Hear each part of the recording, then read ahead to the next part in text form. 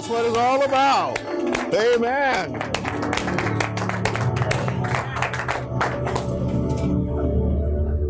Woo. Man. I think Miss Vicky read the sermon this morning.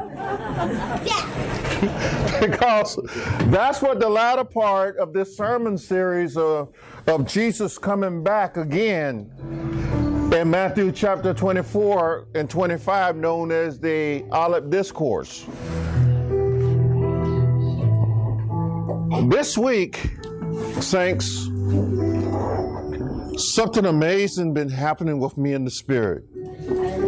I can't explain it, but I can tell you this. Jesus is coming back again. Amen. And he's coming back soon. A couple of things I want to share with you this morning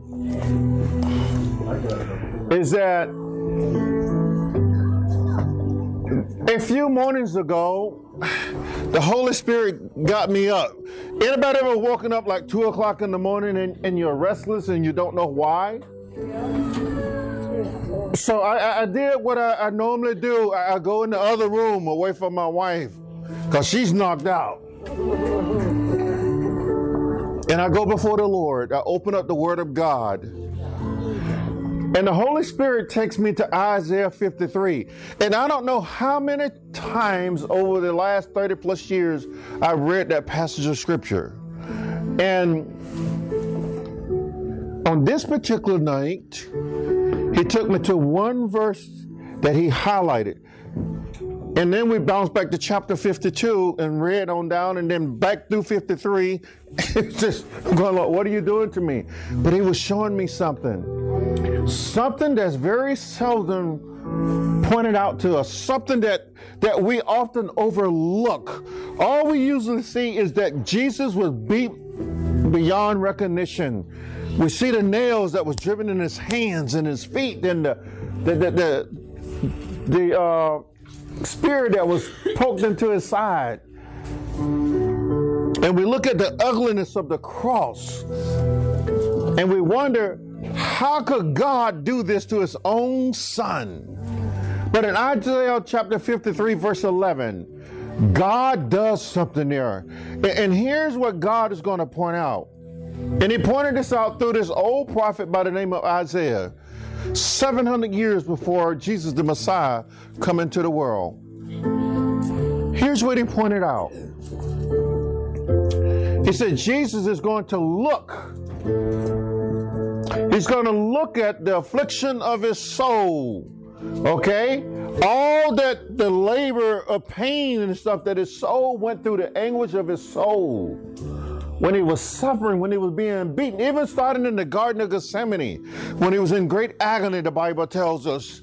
Even when they first put, hands on him and arrested him. Folks, the beatings began the moment the Roman soldiers and the temple police arrested Jesus. And throughout that night, they beat him continuously and denied him the basic substance of life like food and water and rest. They tortured our Lord all night long. And not only did they torture him all night long, but they drug him through the streets from house to house, from Caiaphas to over to King Herod, back to Caiaphas to Pilate. I mean, they drug him. He had 6 different trials. And at each trial, they beat him. And in between. Can you imagine that's happening to you? And as he was going through this tirade of being tortured, the scripture tells you in verse 11 of Isaiah 53 that he's going to look at the anguish of his soul. And there's one word there, little brother, that tells us that to God it was all worth it. And that word is that he will be satisfied. What does that mean? That means when the cross is all done and Jesus is sitting on the throne and out in front of him are the sea of people in which he died for are now saved from the wrath of God. delivered from the bondage of sin, and washed cleaner than snow by his blood. That's the latter part of chapter 25 we're going to look at in Matthew there. You're going to see Jesus coming back again. That's why I'm going, she must have read my sermon, because the Holy Ghost is pointing out that Jesus is coming back again. And in Matthew chapter 25, it tells us that. But specifically, what this brother is looking at in Isaiah 53:11, it tells us that Jesus has seen the finished product. And he's satisfied what he had done. We don't get that too often. All we can say, oh, woe, poor Jesus. Yes! You get the pardon the expression, crap beat out you like that. And how are you going to feel? And then, as it says in John chapter 19, how he said to his father, it says, it is finished. In Luke chapter 22, it tells you and I that Jesus said, Father, into your hands I commit my spirit. Now, why is that so powerful? That meant that son, the Son of God, had to have a level of trust in his Father that's beyond human capacity to understand. He said to God, his Father, he said, Father, when he said, I commit my spirit into your hands, that means he was telling his Father, it's time. It is now time for you to separate me from my body. It's time for me to now step over here into the spirit of the dead.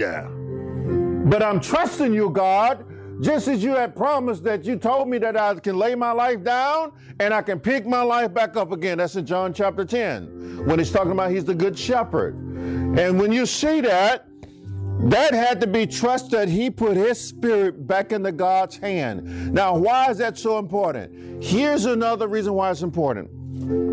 The day that Jesus came to the earth, guess who brought him? Jesus did not come to the earth as a little bitty baby. Hello. He came here as the Spirit of God. And the Holy Ghost took him and placed him in Mary's womb, where the flesh of Mary went around the Spirit of God and grew into a human baby with the Spirit of God in it. Come on, somebody. Yeah.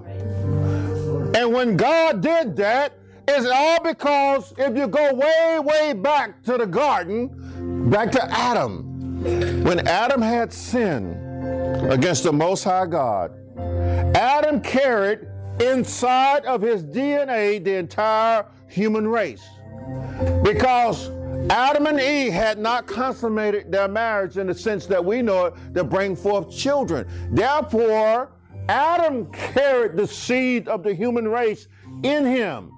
And when Adam sinned, he tainted the seed of the human race, because at this point, no babies had been born. And so when him and Eve joined together and they brought forth their first child, that child was born into what? Sin. And the evidence was sure, because that first child name was what? Cain. And Cain, having the nature of sin, killed his next brother, his little brother named Abel, showing forth that the nature of God was no longer in man. Wow. Now, this is the part that's going to blow your mind. This is the part that's going to really, really hit you. In Hebrews chapter 11, as we look at that down in verse 10, here, matter of fact, go back to chapter 10. In chapter 10, verse 10, it tells you and I, that writer makes a very small statement there. You know what he tells you and I? He said that we were sacrificed with Christ on the cross. Well, reading that over the years, okay, Paul said in Galatians 2:20, I was crucified with Christ. He said, I am crucified with Christ. But here, this is a different understanding. This is a different view. He tells you and I that he said, that we were sacrificed with Christ. I'm going to ask you a question. Were you on the cross with Christ? Were there billions of humans hanging off that cross? No. Here's the parallelism. Are y'all ready for it? Remember, Adam and Eve had no children at this point. Where was the human race at when Adam bit the forbidden fruit? Where was the human DNA at? What was the human seed at? I had just told y'all, come on, WOC, wake up. It was inside who? Adam. All right, here's the parallelism. The seed of God for the human race, because remember Jesus had told Nicodemus, you must be born. That means new babies from heaven had to come forth in you. You had to be a new creation, but with an old body. That's right. Oh. We were inside Jesus. In Romans chapter 5, it says Adam came with the physical man, Jesus came with the spiritual man. So Jesus sacrificed the spiritual man with himself on the cross, so that when he rose again, God rebirthed us.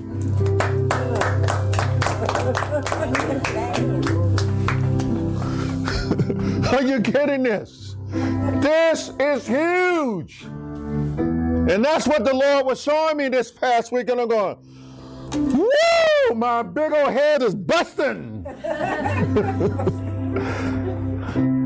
I mean, when we get the understanding from the Holy Spirit, who open our mind's eye to these things, and you go, oh my Lord. That's why Jesus said, my soul shall be what? Satisfied. Okay? When he look and see the results, he going, oh, it was sure worth it. You was worth it. You were worth it. You was worth it. You were worth it. All of you are worth it. That's right. So the hell he went through on the cross was worth it, because we are his children. And if you back up to Hebrews chapter 2, in that chapter, Jesus is going to appear before God as Father with the entire human race that's now his, that the ones who have followed him, the ones who have not rejected him. In that chapter, he will say to God his Father, these are the children that you have given to me. Woo! Come on. God, we're going to do this. Let's give God, everybody give God some praise. Michaela, you didn't give God any. What's wrong? Come on. King David said, let everything have breath. Do what? Praise the Lord. That's not the sermon, little ones. They're trying to follow along. They're good students up here. I mean, they're flipping the pages. That's just warm up for me. Amen? And so, I ask yourselves, bad English that just come out my mouth. I ask yourself, I said, listen, if we look at the righteous seed that came out of Adam called Seth, the third born, and we follow that pattern throughout the genealogy, especially when we get to Genesis chapter 5, and it lays it on out all the way to a man by the name of Noah. Amen? Oh, we're tracking now. And as we look at this, everybody, we see that men called upon the name of the Lord. In chapter 4 it said, and men began to call upon the name of the Lord. In other words, there began to be what? Worldwide worship of God. Even though there was a bunch of king-likes out there raising sand all over the world, but yet God had a remnant that loved him. And Noah was a part of that remnant seed that loved God. And God used Noah to bring what? Salvation to the world. Keep in mind the word salvation not just refer to what Christ did on the cross. Salvation means when God steps in and rescue man. Okay? By building that ark, God used Noah to do what? Bring salvation to the world. Okay, now we understand it. And that's why Noah is known as an archetype of Christ. Okay? Because God used him to save the world. But yet he was not the Messiah. But he had the Messiah seed in him. Not from the man's side, because he didn't come from man. He came from who? From God. But the woman's side. Are we tracking now? Amen. Boy, there's some good stuff in here this morning, isn't it? And I haven't even started preaching yet. We haven't even opened in prayer. Ain't God good? I'm going to tell y'all, when Shelley and them started singing that last song, I don't know if you've seen the tears begin to flow in my right eye. Do you know why that happened? As they were singing, I sensed angels all around this place. Just as King David said in Psalms 34, for the angel of the Lord encamps around those who fear him. Amen? That's some good stuff. And so anyway, as we look on down through the corridor of time, we see Father Abraham, a Gentile, didn't even know that he was part of the seed, the righteous seed of God on earth. Okay, he didn't even know he was carrying the seed of the Messiah, the seed of the woman in his loins. And through this old man, God will birth a nation, yes? And that nation is called what? Israel. Okay? And throughout the ages, we know what God would do. God would speak prophetically through the heart and mouths of the people of Israel to the world. And you know what God did? God did something so marvelous. This old prophet by the name of Isaiah, God showed him so much about his son, Jesus. 300 years before that, there was a shepherd boy. Anybody know his name? David. Jesse, his father, had no idea that this boy, his baby boy, would know more about God than any other human. Are you hearing me? What God showed David about Jesus, there's no more a prophecy written than what God showed King David about Jesus. One day we'll have a study on that, and I'll break out the Psalms so that you can see all the prophecies in those Psalms by King David as he sat in pen, as the Holy Ghost showed him things that would happen to Jesus. And he also showed Jesus sitting on his throne, just like Isaiah did. And so now, this part of the Sermon on the Mount series, we're getting ready to see the fulfillment of all those prophecies in the Old Testament. Every last one of them about the coming Messiah. All of them are coming to fulfillment. And we're going to see that in a few minutes as we go before the Lord in prayer, and then we begin to pray. You're going to see the Lord God establish his Son as the King of Kings and the Lord of Lords upon the earth. And we get to be a part of his kingdom, which is an everlasting kingdom. Are y'all with me? Is it too warm in here? I don't want y'all going to sleep on me. Amen? With every head bow.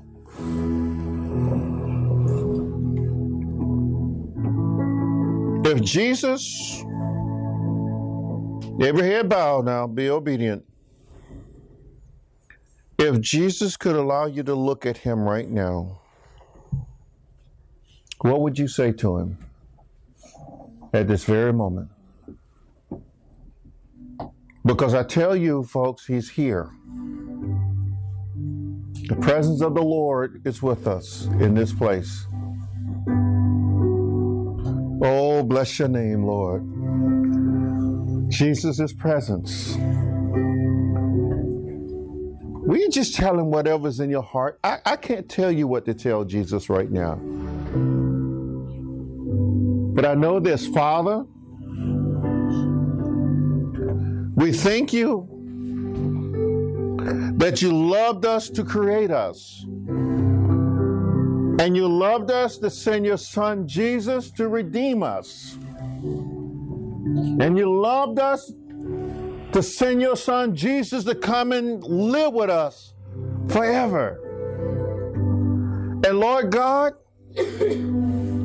not so far in the near future, he's coming back again at your command. And he's going to set his throne here on earth. And he's going to bring the nations in front of him. And he's going to separate them as a farmer divides the sheep from the goats. And Lord, on that day, everyone that named the name of Jesus and have surrendered to the Lordship of Jesus Christ, on that day, he's going to set us on his right hand and he's going to call us his sheep. Jesus, you're so awesome. And every one of those who've been perpetrating a fraud, who are pretending to be Jesus' sheep, and those who have rejected him, or those who are saying, I'm a good person, I lived all my life being good, but you're not good enough because you rejected the only begotten Son of God. On that day, a lot of people are going to be surprised, whose names will not be called because their names are not written in the Lamb's Book of Life. Father, today we thank you that Jesus our Lord hung on that cross and died to save us. And Lord, by your Spirit, you gave every one of us a measure of faith to believe in him. And though we stumble and fall along this life journey, you did not let us go.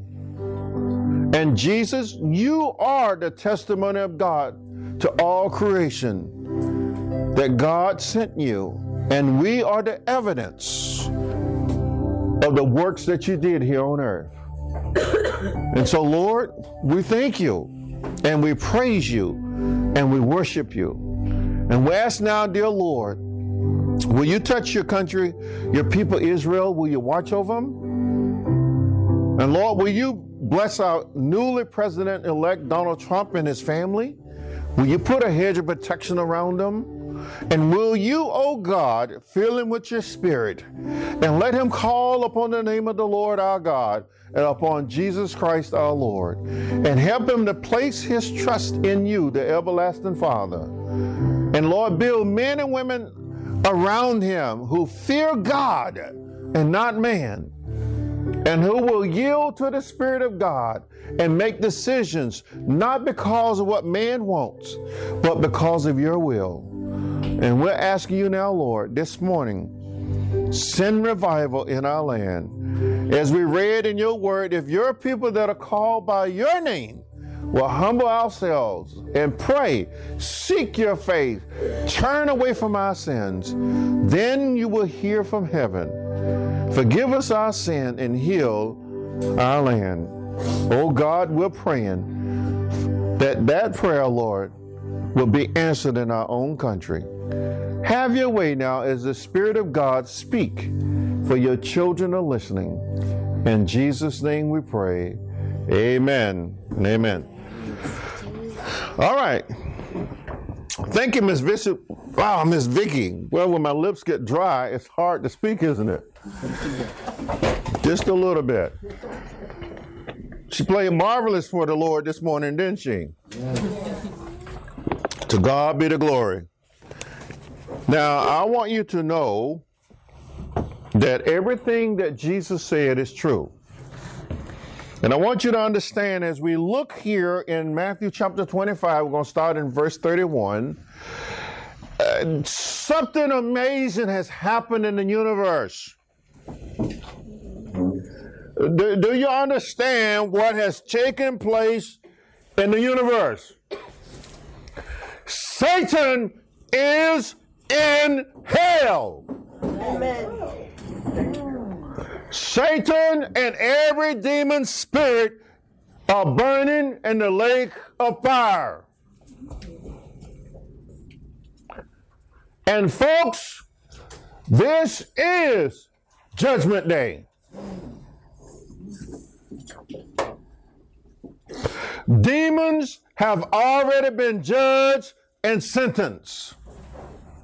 It is now the human race turn to be judged. The day of accountability is here, according to this passage of Scripture. Shelley, there's no more time for your friends to be saved. There's no more time for your family members to be saved. If they're not saved at this point, in which this passage of Scripture is talking about, it is too late. Your next door neighbors, person on your job,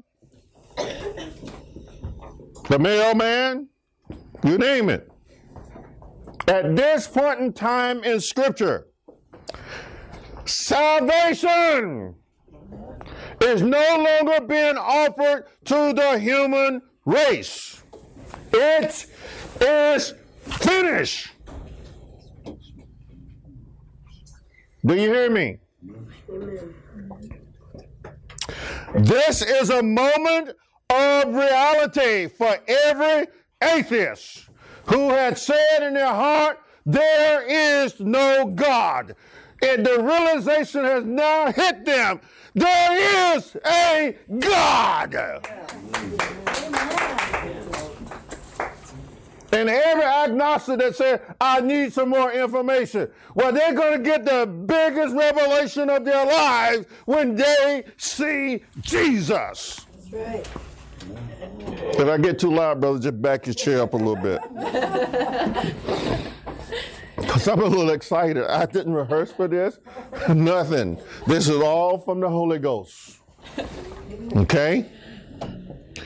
Folks, this is serious time in human history. God has now stopped the clock. The ages are finished. And death is no more. In fact, death himself has now been sentenced to the lake of fire. Come on, somebody.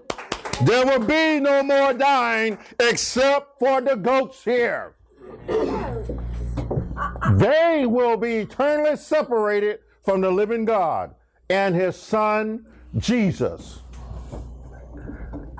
So I pray that those who hear this podcast that's going to go out around the world, I pray that you hear this message and harden not your heart against the living God, and believe the words that are coming not out of my mouth, but from the word of God. Amen. Choose this day whom you will serve. If you think something else is God, go serve it. But if God is God, serve him. Amen. Because on the day that Jesus does this, you will be brought to the realization that God is God.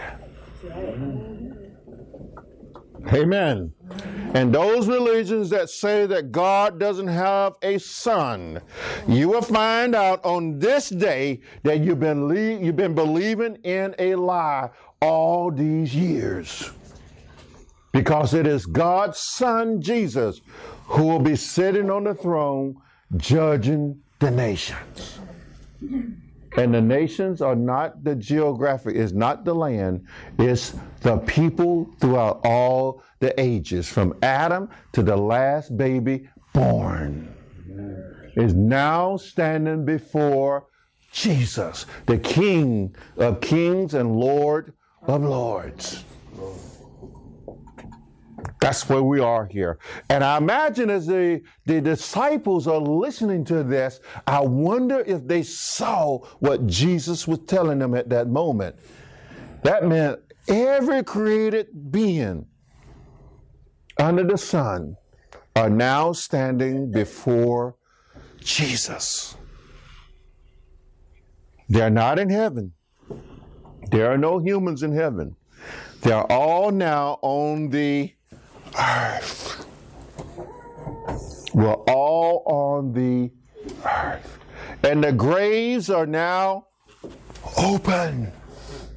There are no bodies in the grave, and there are no bodies in the funeral homes or the hospitals. And the dead that were in the seas and the oceans and the lakes and the rivers are now standing before Jesus. Those that died in fire or whatever method and people couldn't find their bodies, they are now standing before Jesus. Understand the significance of this passage, what Jesus is telling them. Watch it very, very closely. Amen? When the Son of Man comes in his glory, that's the same thing that Daniel saw in Daniel chapter 7. He saw the Son of Man coming on the clouds. For those of you that don't believe in God, on this day you will look up, and you will look up. And the radiance of Jesus will get your attention. And in that hour, it can be 12 o'clock at night, and all of a sudden, it's bright daylight. Because his presence will dispel the darkness. Amen? Amen. Woo! And all the holy angels with him. That means the 2/3 that did not betray God, that did not commit high treason against God, are now with Jesus. And they're all now, brother deacons, all those angels, myriad upon myriads of angels, that means countless, okay, are now on the earth. You ever wonder what Gabriel looked like, or Michael? You will now see them standing in the radiance of Christ as his warriors, waiting to carry out his commands. And they will not feel sorry for you when you say, but my mama never told me about Jesus, or my daddy never took me to church. They're going to say, oh, but your friend did tell you about me. But you told him, get out of my way, you holy roller, you Bible thumper, I don't want to hear it. Or whatever language you use to tell my people, I do not want to hear about your Jesus. Wow. Folks, understand now, this is not a walk in the park. This is a day in which all mankind will give accountability. Either you belong to Jesus or you don't. There is no in between. Understand the message very carefully. Matthew 25 here, starting at verse 31, is no joke.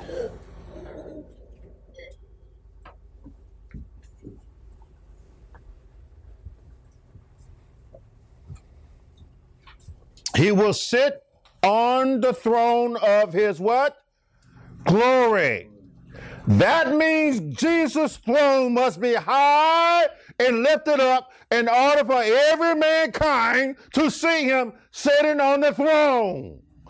That means that God has just exalted Jesus above every human being. Even Pilate will look upon him on that day And as it says in Revelation chapter 1, even though who pierced him shall look up at him. Whether you believe this as a bunch of religious jargon or truly believe, your belief system has nothing to do with the reality of Jesus coming back. That's right. Okay? You can fool yourself if you want to. Okay? Are you understanding me? Children, this is an important message, baby. You must believe that Jesus Christ is. He is a real person. He's the real Son of God. He's the real Savior of the world. And he's coming back again. And man would never, ever beat Jesus again. Amen. Never would they spit in his face again. As a matter of fact, I guarantee you there will be men in that crowd wishing they had never cursed him out. Are you understanding this? Yeah.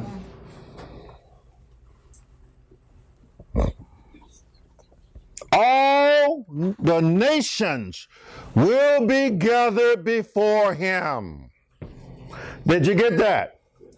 Let me break down nations for you. That means every tribe, every tongue, every language, no matter where you live at. You can be in the jungles of Ecuador. You can be in the Sahara of Africa. You can be in Europe. You can be in the snow-capped mountains of Alaska. No matter where you can be in South Beach, USA. Wherever you are, you will come that day and stand before Jesus. Amen. You can be in the grave, or you can be in heaven, as the saints who've already gone before us are. On that day, every created body, every created person will now be standing before Jesus. Are y'all getting this? God is not joking here. All the nations will be gathered before him, and he will separate them one from what? Another. In other words, you remember the parable of the tares and the wheat? You know, tares look just like wheat when it's growing up, but it's really weed. Okay? And Jesus told those, when they came back and said, Master, did you not plant wheat? He said, yes. He said, but there are tares in the wheat. And Jesus said, leave them alone. Let them both grow up together. Lest you pull the wheat up with the what? With the tare. And in the end times, the angels will do what? Separate them. Other words, you can live among the world, and the world will think you're just like they are, because they don't know that you belong to Jesus. But you know them from us. Amen? We know them from us. I get my verbs and pronouns mixed up there. But that's all right. You're a teacher? He looked like a professor sitting here. Anyway, but understand this. Understand this. On that day, Jesus said, I don't care where you've been living, okay, and who you've been living among, I will separate my people from those who are not my people. What does that sound like from? That sounds like from the book of Hosea, don't it? When God said, I will call a people who are not my people to what? Be my people. That's you and I, Gentiles. That's non-Jewish. Amen? But he also going to call his people too.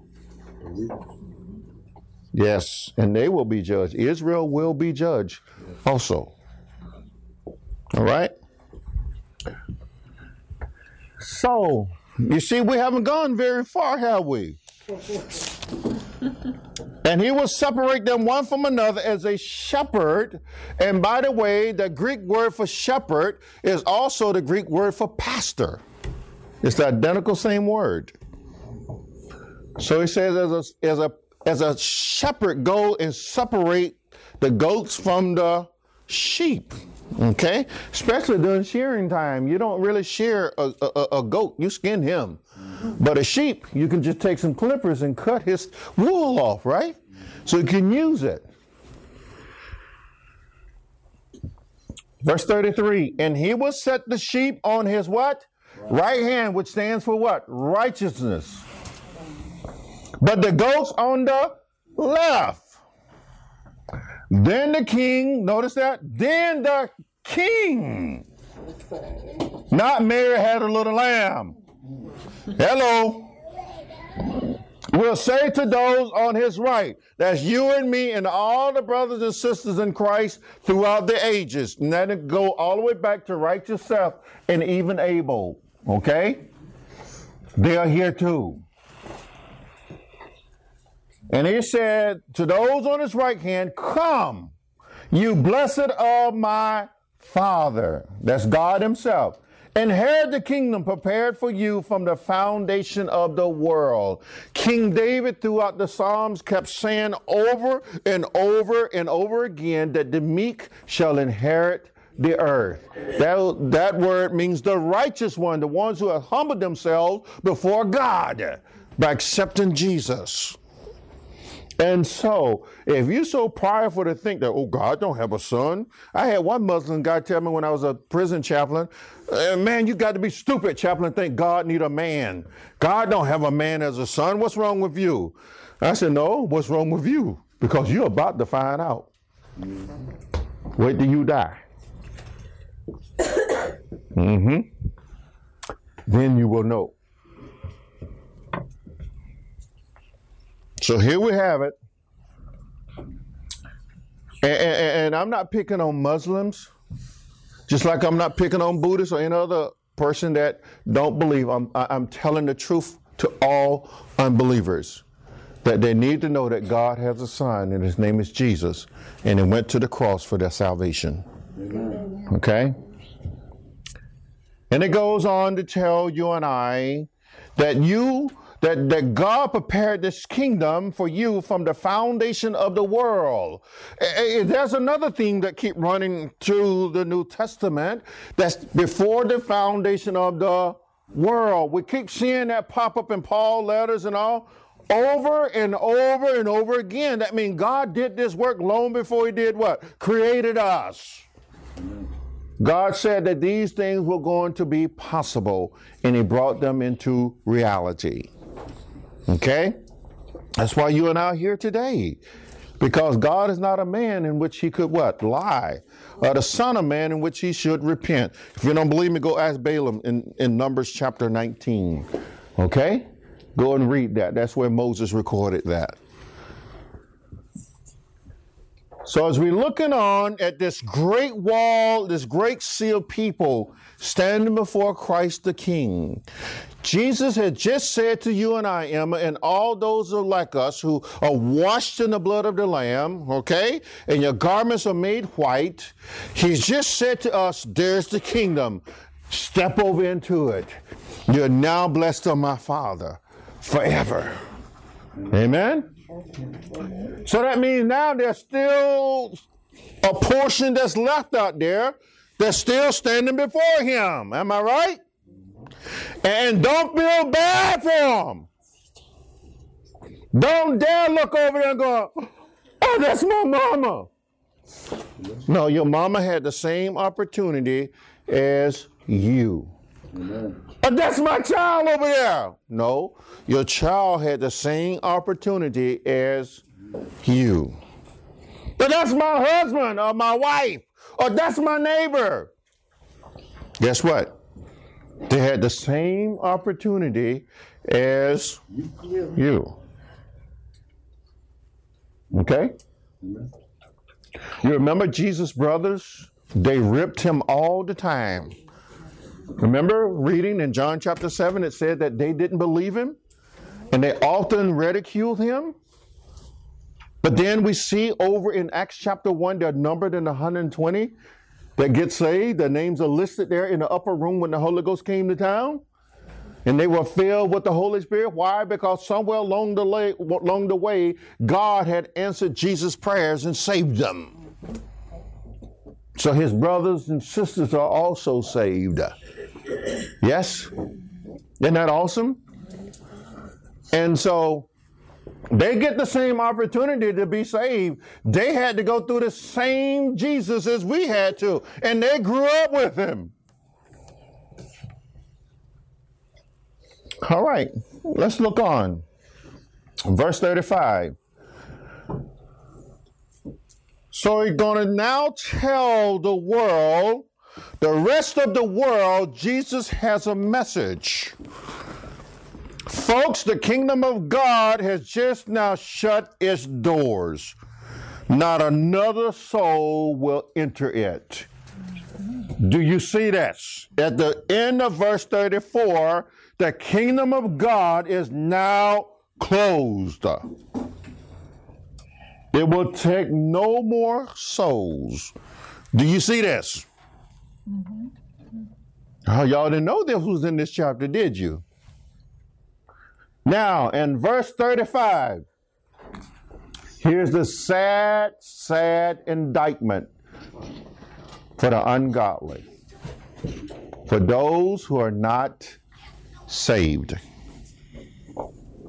For I was hungry and you gave me what? For I was hungry and you gave me food. I was thirsty and you gave me drink. I was a stranger and you took me in. I was naked and you clothed me. I was sick and you visited me. I was in prison and you came to me. Now I got that back. He's actually not talking to the church. That means you and I. That means we were doing what he told us to do. Are you getting this?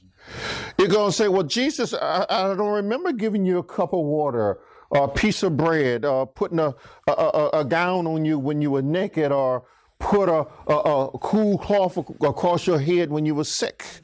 When you was in prison, I came and visit you. Jesus, I don't remember doing that. But watch what he says, though. Then the righteous will answer him, saying, Lord, when did we see you hungry and fed you, or thirst and give you drink? When did we see you, a stranger, and take you in, or naked and clothe you? Or when did we... Oh, let me back up that part. Let me back up just a little bit here. When did we see you a stranger and take you in? I want to share something with WC on that. That has been my greatest downfall before the Lord. We are not taking in strangers. You know why? Because we're saying we don't know what kind of person we're bringing into our homes. Do you not think God knows that? Why do you think he put this here? He knows the kind of person he's going to have you bring into your house. And it's okay if you take the person and put him in a hotel too, because you're providing. But if you walk by and do nothing, and I think I understand now why God sent me to Winn-Dixie this morning, even though it was my error. You know what happened? There was a homeless man sitting out there, and I asked him, I said, sir, did anybody give you anything to eat today? He said, no. I said, wait right there. I will bring you something.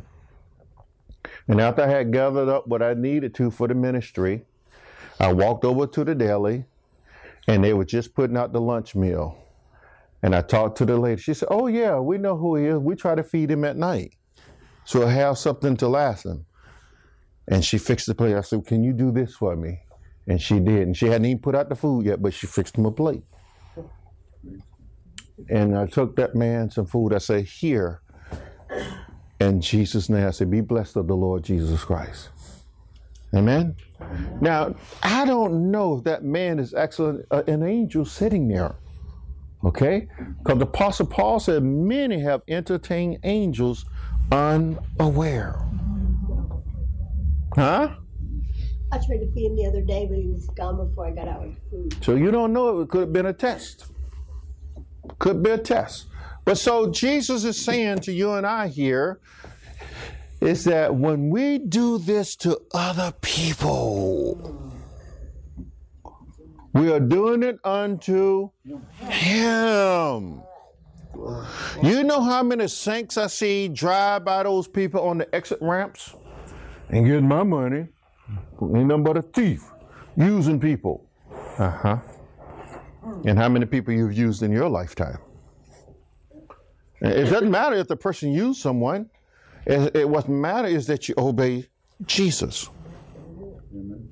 Okay? You don't have to give them money if you got a bag of food. Because most of us don't need 2 sandwiches from Hardee's or McDonald's. We can really afford to give one away. Huh? And so he wants the church out here being visible, taking care of people. Amen. How many church people you know need things, and the churches, this is what get me, got $1 million facilities. $1 million in the bank accounts. I know one work for them. And yet a person come in and go, oh, you got something in the last 90 days. Oh, it hadn't been 90 days, so you can't give them. How you going to tell that person's stomach you got to wait 6 to 9 more days before you get a piece of bread from us? You'll be bearing them, won't you? Then what would you say to the Lord? Winter month is coming. You really think that person you're going to say, as James would say over in the book of James, be filled and be warmed, and you give him nothing to help him out? He said, what good is your faith if you're not going to do anything? Your words means nothing to a person that's freezing to death if you don't pull off your jacket and give it to him. Amen. A person that's starving if you don't give him something to eat. Or if he's sick, you don't go and get him some medicine like the Good Samaritan did. It's useless. So Jesus went on and told him, surely I say to you, inasmuch as you did it to one of the least of these, my brethren. And folks, that means Jesus saying that they're kin to me. And that angers God when his own people don't take care of their own. I'm talking about church folks now. And you drive right on by, oh, not getting my money, shoot, don't pay me back. It's not your money in to start with, because if you don't believe me, read 1 Chronicles chapter 29 and see what David said about all the wealth on earth, who it really belongs to. Okay? David said it belongs to God. And God lend it to us. Okay? We're finishing this up because we got communion. Verse 41, then he will also say to those on the left hand, depart from what? From me. Hold up, Jesus. I just fed 100,000 people. Depart from me. Watch what he says. You cursed into the everlasting fire prepared for the devil and his angels. In other words, demons. For I was hungry and you gave me no food. I was thirsty and you gave me no drink. I was a stranger and you did not take me in. Naked and you did not clothe me. Sick and in prison and you did not visit me. Then they also will answer him, saying, Lord, when did we see you hungry or thirsty or a stranger or naked or sick or in prison and did not minister to you? Then he will answer them, saying, surely I say to you, inasmuch as you did not do it to one of the least of these, you did not do it to me.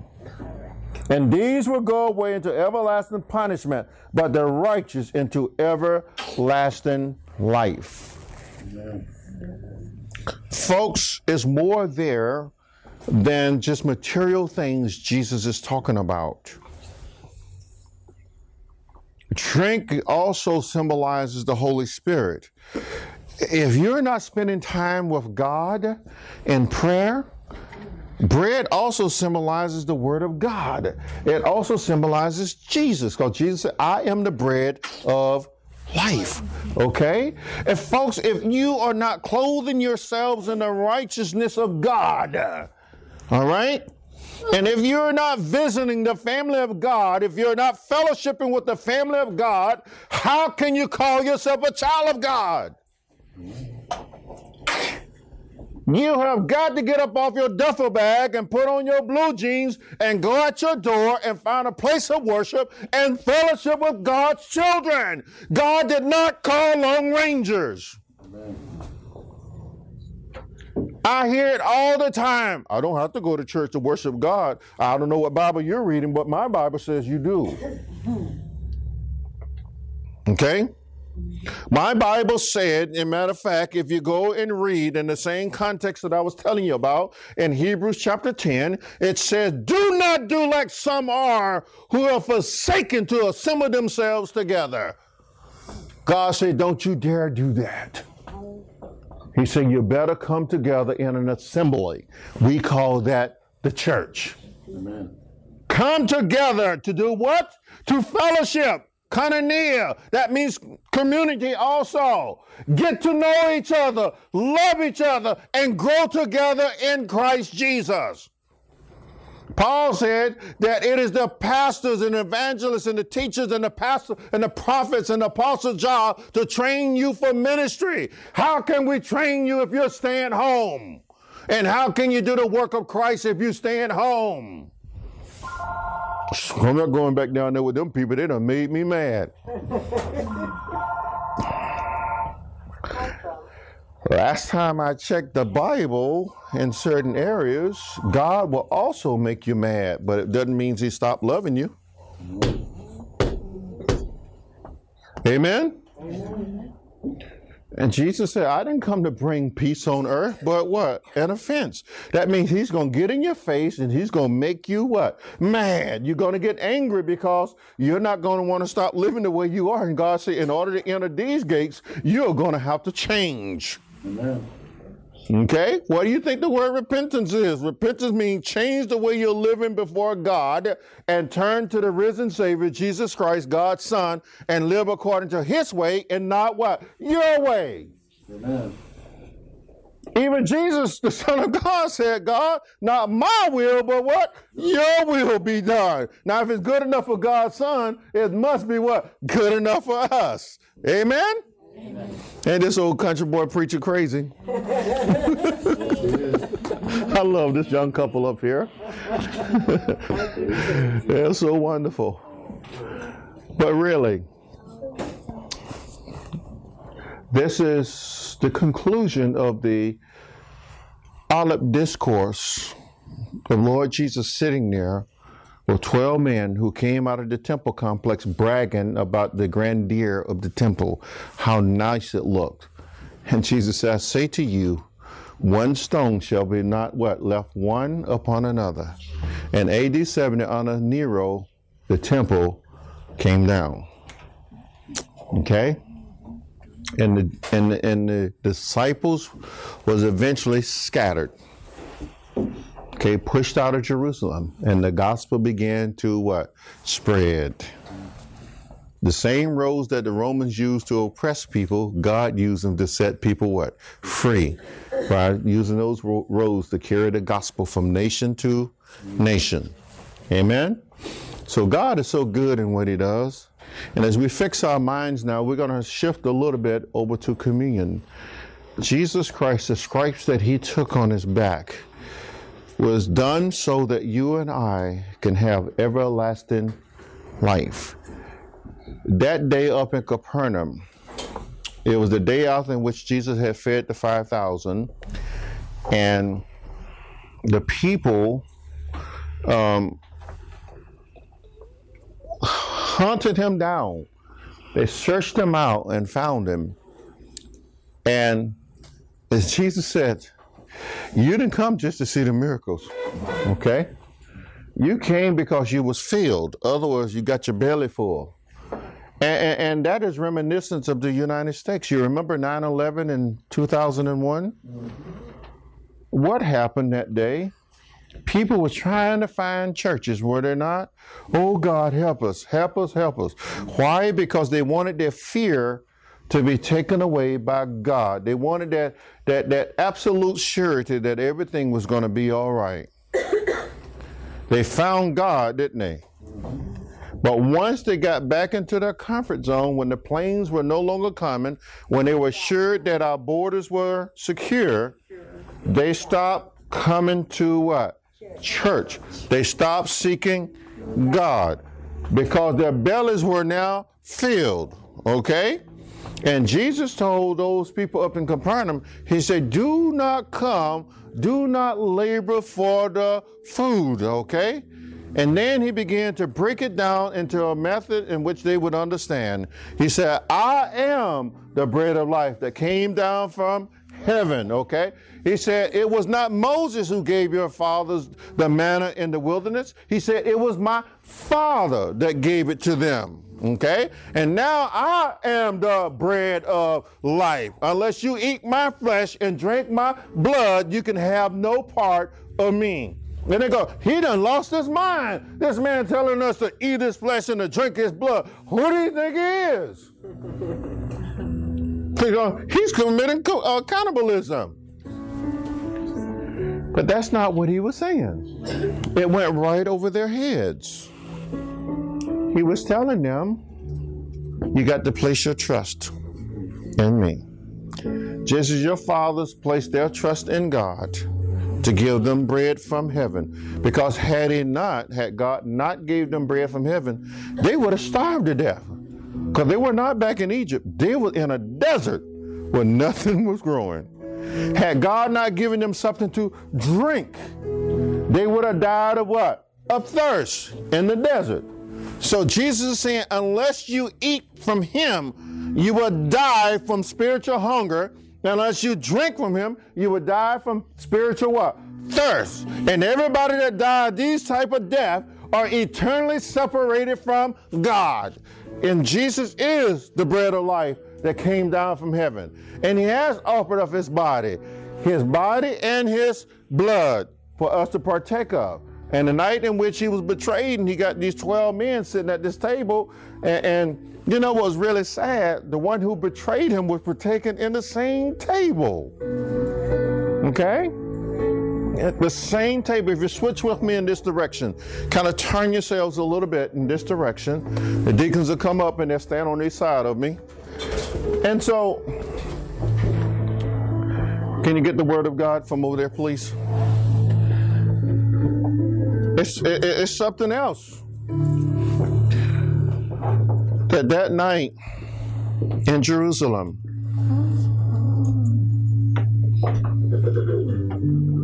Jerusalem is properly translated as the city of peace. That night, everybody, with God's holy angels looking on, Jesus was taking these 12 men and even the rest of them that was in that room. He was doing something that was so wonderful. And Moses had did it about 1,500 years earlier in the desert. Y'all didn't know that, did you? Let me help you out a little bit.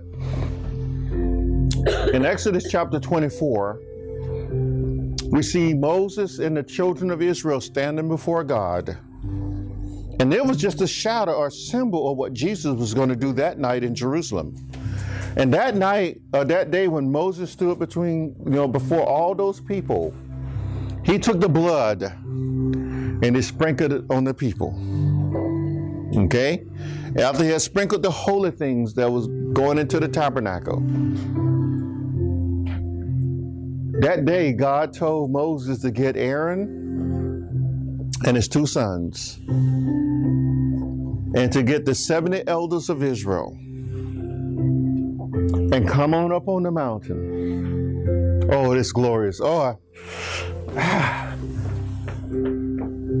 That day, those men, 74 men, sat at a long table.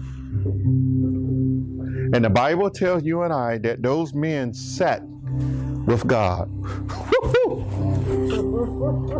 And they said under their feet was like blue sapphire. Can you imagine that? That's in the Old Testament. And that night in Jerusalem, we see Jesus who also sat at that table with the 74 men 1,500 years earlier, is now sitting at a table with 12. And he's preparing them for a table that's larger than that. Amen. The largest table that humans will ever see. Jesus, he's prepared it. And we see it in Revelation chapter 19, where it says, blessed are those who are called to the marriage supper of the Lamb. Man, that got to be something.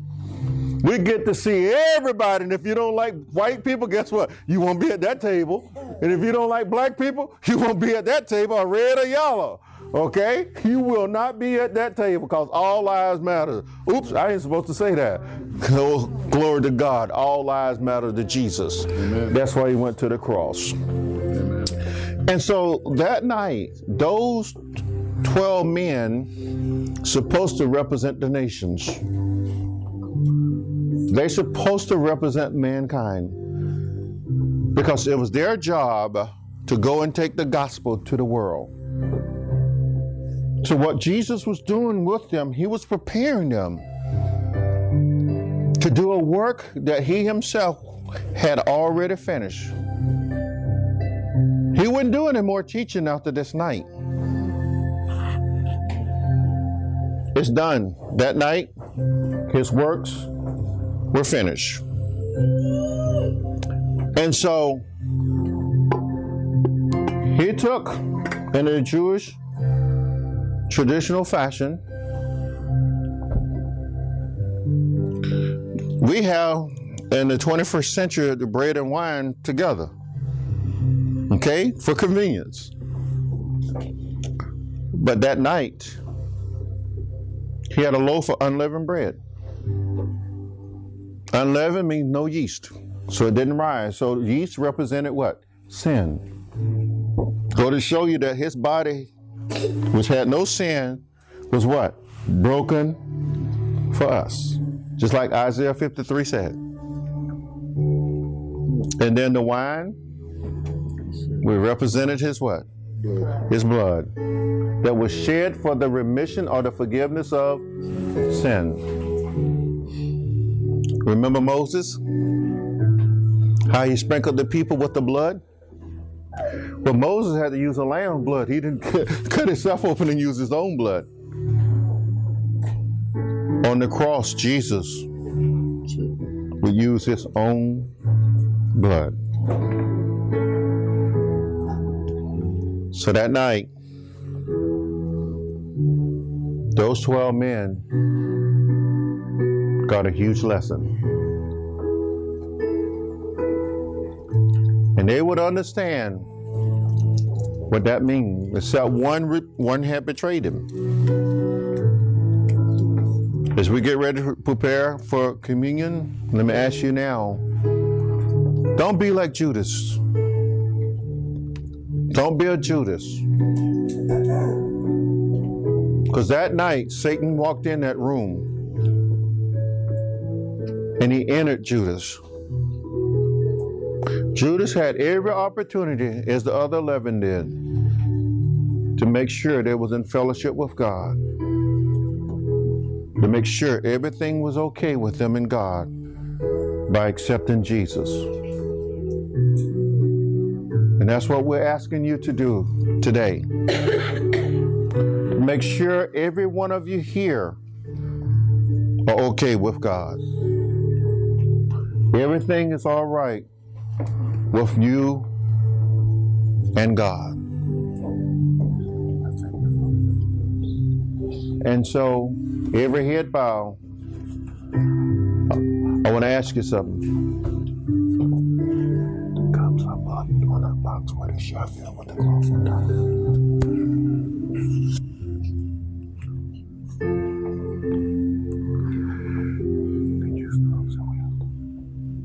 Now, every head bow, I want you to ask yourself, dear Lord Jesus, is everything okay with us? Lord, I'm searching my heart now.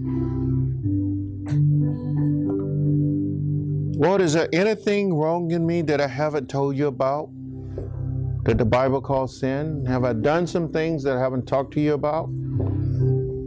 Have I said some words that I shouldn't have said, that I haven't talked to you about? And that means when you talk to him, it's called confession. He said, if we will confess our sins, he is faithful and just to forgive us and to cleanse us from all unrighteousness. Kids, they're talking and looking around. This is a crucial moment before God. Every head bow now. This is your moment to tell Jesus, I belong to you. And I want to make sure everything is okay with us. And so, dear Lord, have your way. As you search me out, Lord Jesus, you're searching my heart right now.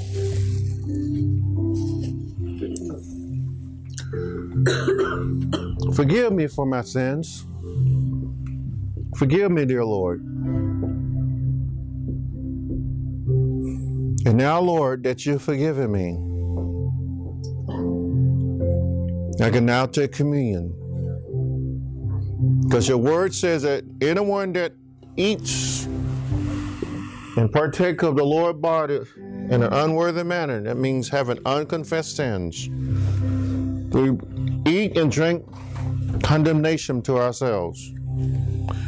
So, Lord, I thank you that I am now, by Jesus, able to take communion. Every head, now every eye looking at me.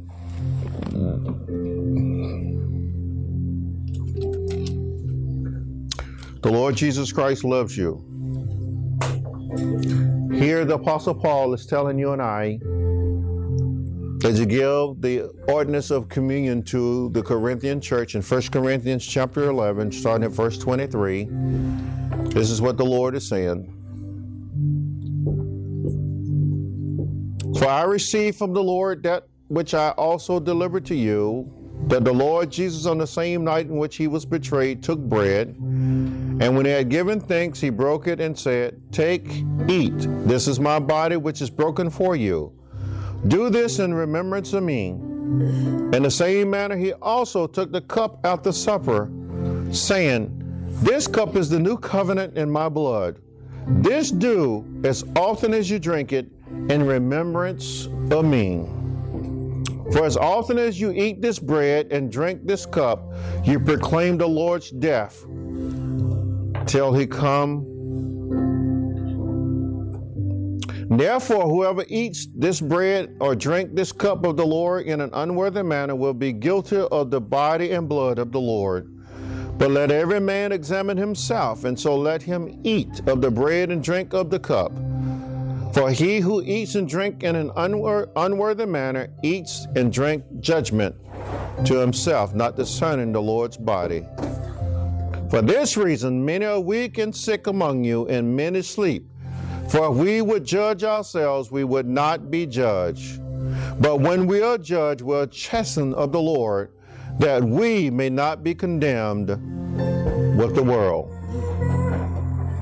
So everybody looking at me, deacons, prepare the communion table.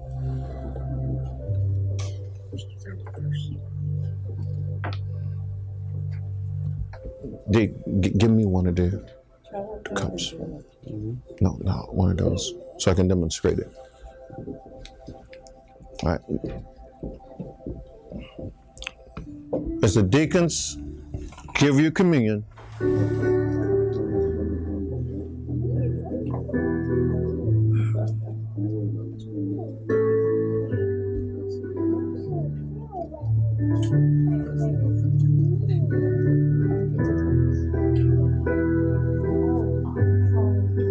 hold it until I walk you through the steps.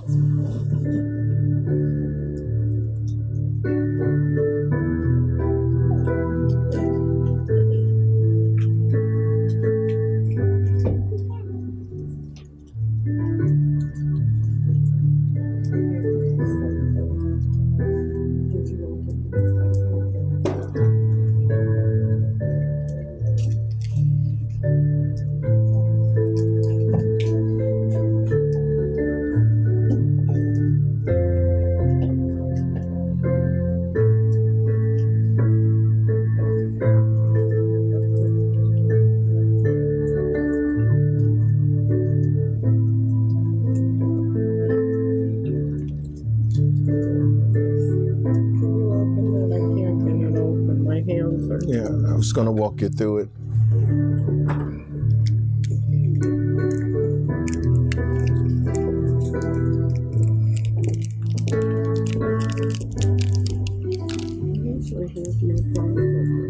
Thank you. Okay.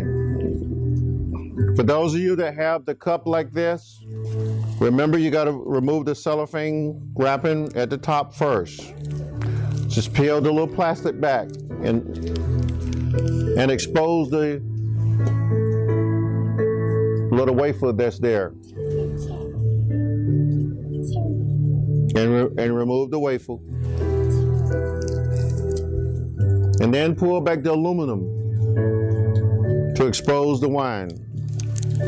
Now, it's not real wine, Mom and Dad.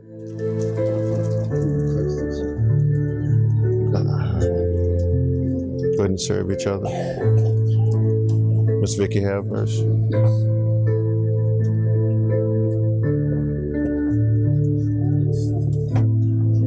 Okay. So on the night that the Lord Jesus Christ was betrayed, he took bread and he broke it. And he gave thanks. And Father, I thank you for this bread. And we thank you, Father, for the body of our Lord Jesus Christ that was broken for us. Take and eat. So do this as often as you remember me.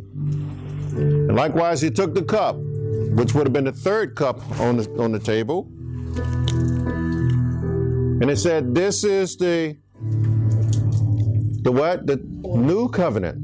The blood of the new covenant, which is his blood that was shed for the forgiveness of sin. But he told his disciples he wouldn't drink it with them that night until he do what? See them together in his Father's kingdom. But for them, they were to take the cup and drink of him. Hold it.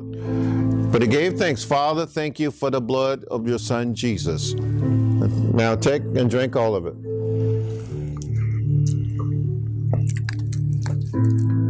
And what followed next is that they went out to the Mount of Olives and they were singing songs.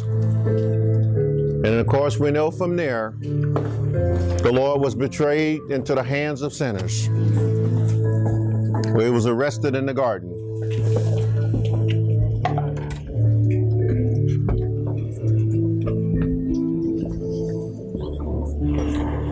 I'll close it out, deacons.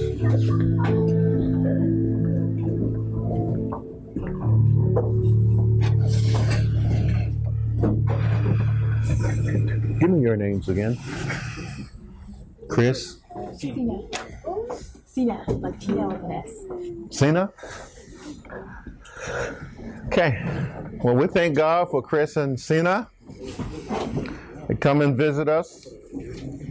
And we encourage them to come back again. We do church just a little bit different.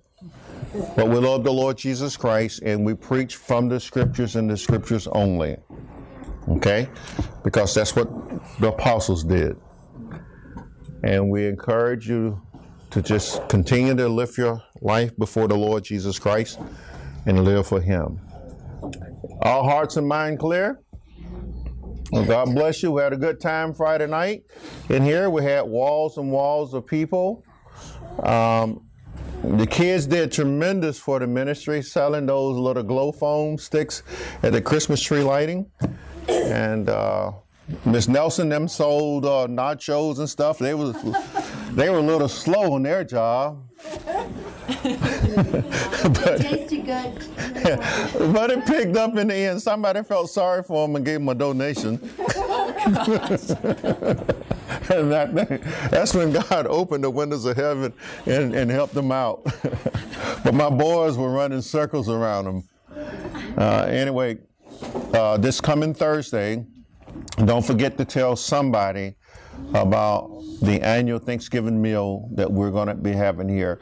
I think everybody, we're overwhelmed in turkeys. We got turkeys flowing out our ears coming in, and hams.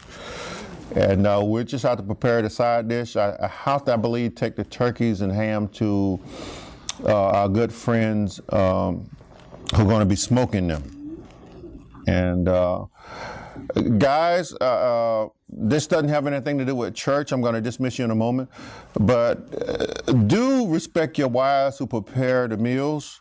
Because I spent hours yesterday cropping greens and washing them and cutting them up, getting them ready for Thursday. So these dishpan hands, I got soft hands, Deep. Anyway. Hey, look, I'm proud of what I did. I bagged 8 2-gallon bags full of cut up collard greens. You Eight, so good. 8.5. I mean the big ones. So and put them in the freezer. Well, Vernon put them in there for me because my hands by that time was tired. I'm so happy. Anyway, please get the word out. Christmas is going to be on a Sunday. Don't miss church because you want to stay home and open a present. Okay? Jesus is Christmas. Remember, it says Christmas is a compound word that means Christ Mass. Okay? It's a day in which the Catholics came together to recognize the birth of our Lord and Savior Jesus Christ. And we want to do the same on that day. All right? Bring 1 or 2 gifts for the preacher. No, I'm messing with you. I'm just joking. All hearts and minds clear. Let's close in prayer, and then you can go home. Miss Vicki, you don't want to hear the comments that's coming out of the congregation right now. Let's bow and pray. Father, we thank you so much for what you have done here today, for your presence most of all. We love you, Lord Jesus. And it breaks our heart how, even though it wasn't a day in which you established called Christmas, it breaks our heart to see how commercialism has taken over it. And it's all about money. It's not about you anymore. Lord, we put you, Jesus, back in Christmas. We put Christ back in Christmas because we're here to honor you and not ourselves. Help us to do this and help us to love someone else with the love that you have loved us with. It's in your precious name we pray. Amen and amen.